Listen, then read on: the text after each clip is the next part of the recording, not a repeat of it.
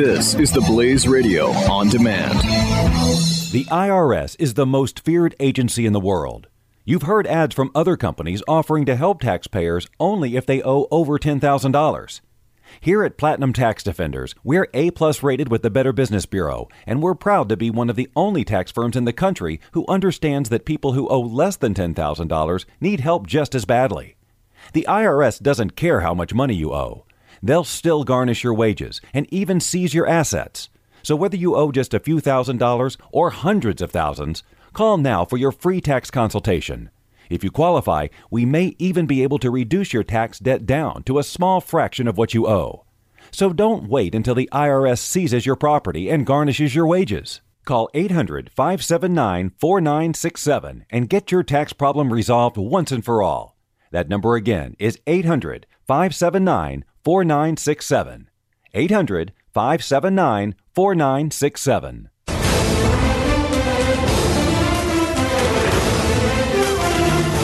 We all know this administration is going to be held to a different standard by the media than the last administration because it's happened already. Now, the White House press secretary went out and lied over the weekend, and oh my goodness, are we hearing about it. Every time Josh Earnest or whatever douche before him, Gibbons or pile of goo, what was his name? Robert Gibbs? Yeah, Gibbs. Robert Gibbs. And then Jay Carney. Then it was Carney, and then it was Earnest, and they were never called on the carpet for the lies that they spewed every single day. I mean, we'd mention it, but it would never hit the mainstream media. NBC, ABC, CBS, they didn't deal with this stuff. They are now. And Sean Spicer, who is the new White House press secretary, has earned 4 Pinocchios for his claims about the inauguration crowd. Here's a look. This was the first time in our nation's history that floor coverings have been used to protect the grass in the mall. That had the effect of highlighting any areas where people were not standing, while in years past, the grass eliminated this visual.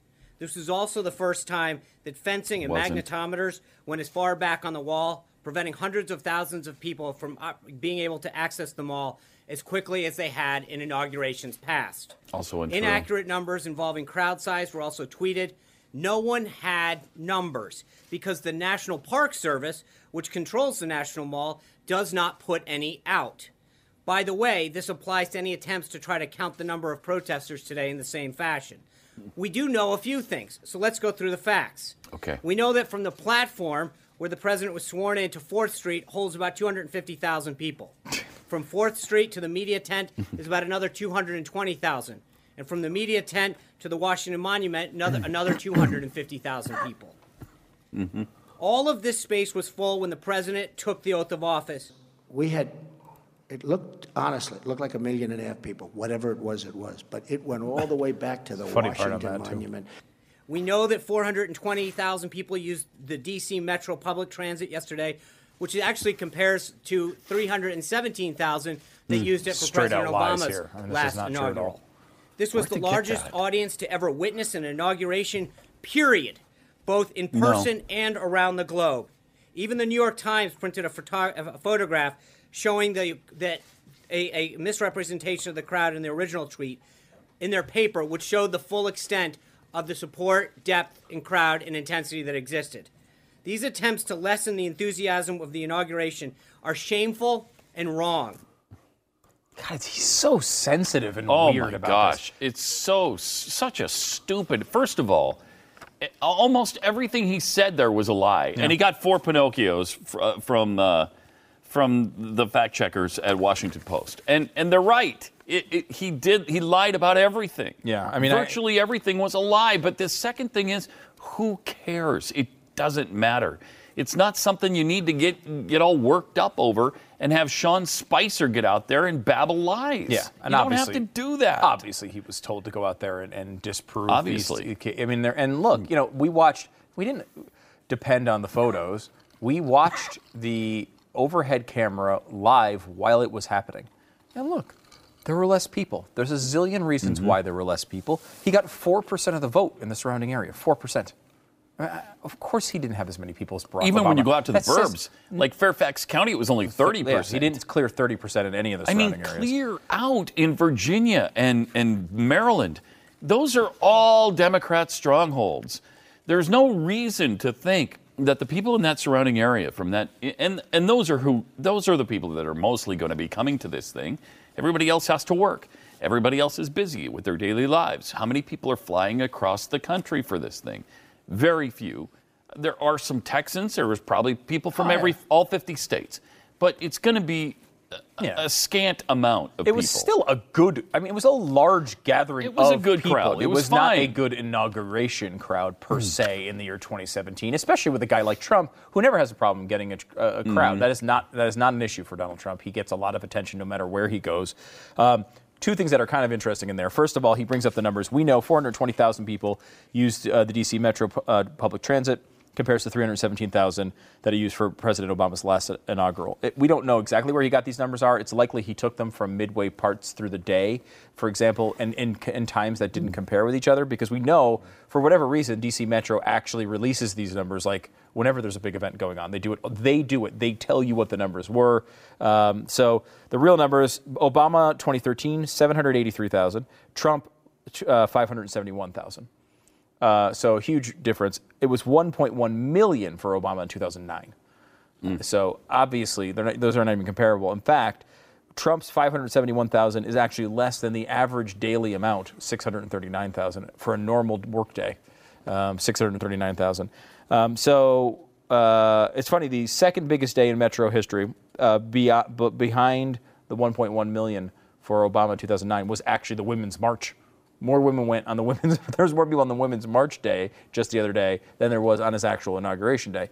Again, that says nothing about his presidency. The only thing it says about his presidency is the guy obviously has thin skin. That's all it does. I mean, there's no reason to obsess about this nonsense. If the only reason people are comparing the pictures and saying that you're lying is because you keep saying 1.5 million, which is another funny thing.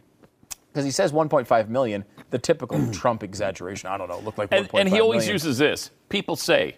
Yeah, people say it looks like 1.5 million. Right, sure they do. The people talking it looked like it was 3. According to who, it looked like it was 1.5. Some people probably thought it was 12 million right. Or a billion. Yeah. They're not right. So the funny thing about Trump, obviously, is that he takes the normal number and then exaggerates it wildly, so it's bigger than everybody else. The funny in this particular moment, which was kind of funny, is that he said his ridiculous exaggeration of the crowd was 1.5 million, which is still less than the estimate they had for 2009, which was 1.8 million. So even his ridiculous exaggeration was less than 2009. I thought it was like 1.2. They it said was 1.8. 1.8. Wow. I mean, again, who knows if that's exactly right? I mean, these numbers are very difficult. It was massive. We know that. It was massive for Obama. But again, that says nothing about Obama's presidency. No. He still turned out to be a terrible president, despite the fact he had big crowds. And Trump can turn out to be a great president, despite the fact that he had middling crowds. I mean, it weren't terrible crowds. I mean, it was still, I think it was the 5th biggest ever ratings-wise on television. Number 1, by the way, Ronald Reagan, 1981. So, I mean, and that's, but... And obviously, there's different kinds of technologies. We've certainly talked about that many, many times. So people were watching on their phones and doing other things. It's not to say that it was a small crowd or that people didn't care.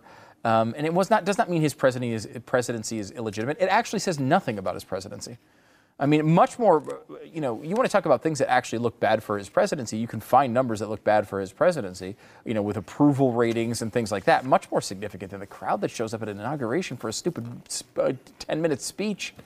I mean, none of it matters at all to anyone. The only thing that matters out of this story is that the President of the United States sent out his press secretary to blatantly lie against visual evidence and other reporting by every measure possible. And it's the weird instinct that Donald Trump and everyone around him has to lie first, to lie even when it doesn't matter to anyone, to lie as if it is his heart beating. It's that central to his being. And that is disturbing because eventually one of these things is going to matter. Yeah. There's going to be something important that he's lying about, and it's going to be really hard to get the truth. The IRS is the most feared agency in the world. You've heard ads from other companies offering to help taxpayers only if they owe over $10,000. Here at Platinum Tax Defenders, we're A-plus rated with the Better Business Bureau, and we're proud to be one of the only tax firms in the country who understands that people who owe less than $10,000 need help just as badly. The IRS doesn't care how much money you owe. They'll still garnish your wages and even seize your assets. So whether you owe just a few $1,000s or hundreds of thousands, call now for your free tax consultation. If you qualify, we may even be able to reduce your tax debt down to a small fraction of what you owe. So don't wait until the IRS seizes your property and garnishes your wages. Call 800-579-4967 and get your tax problem resolved once and for all. That number again is 800-579-4967. 800-579-4967.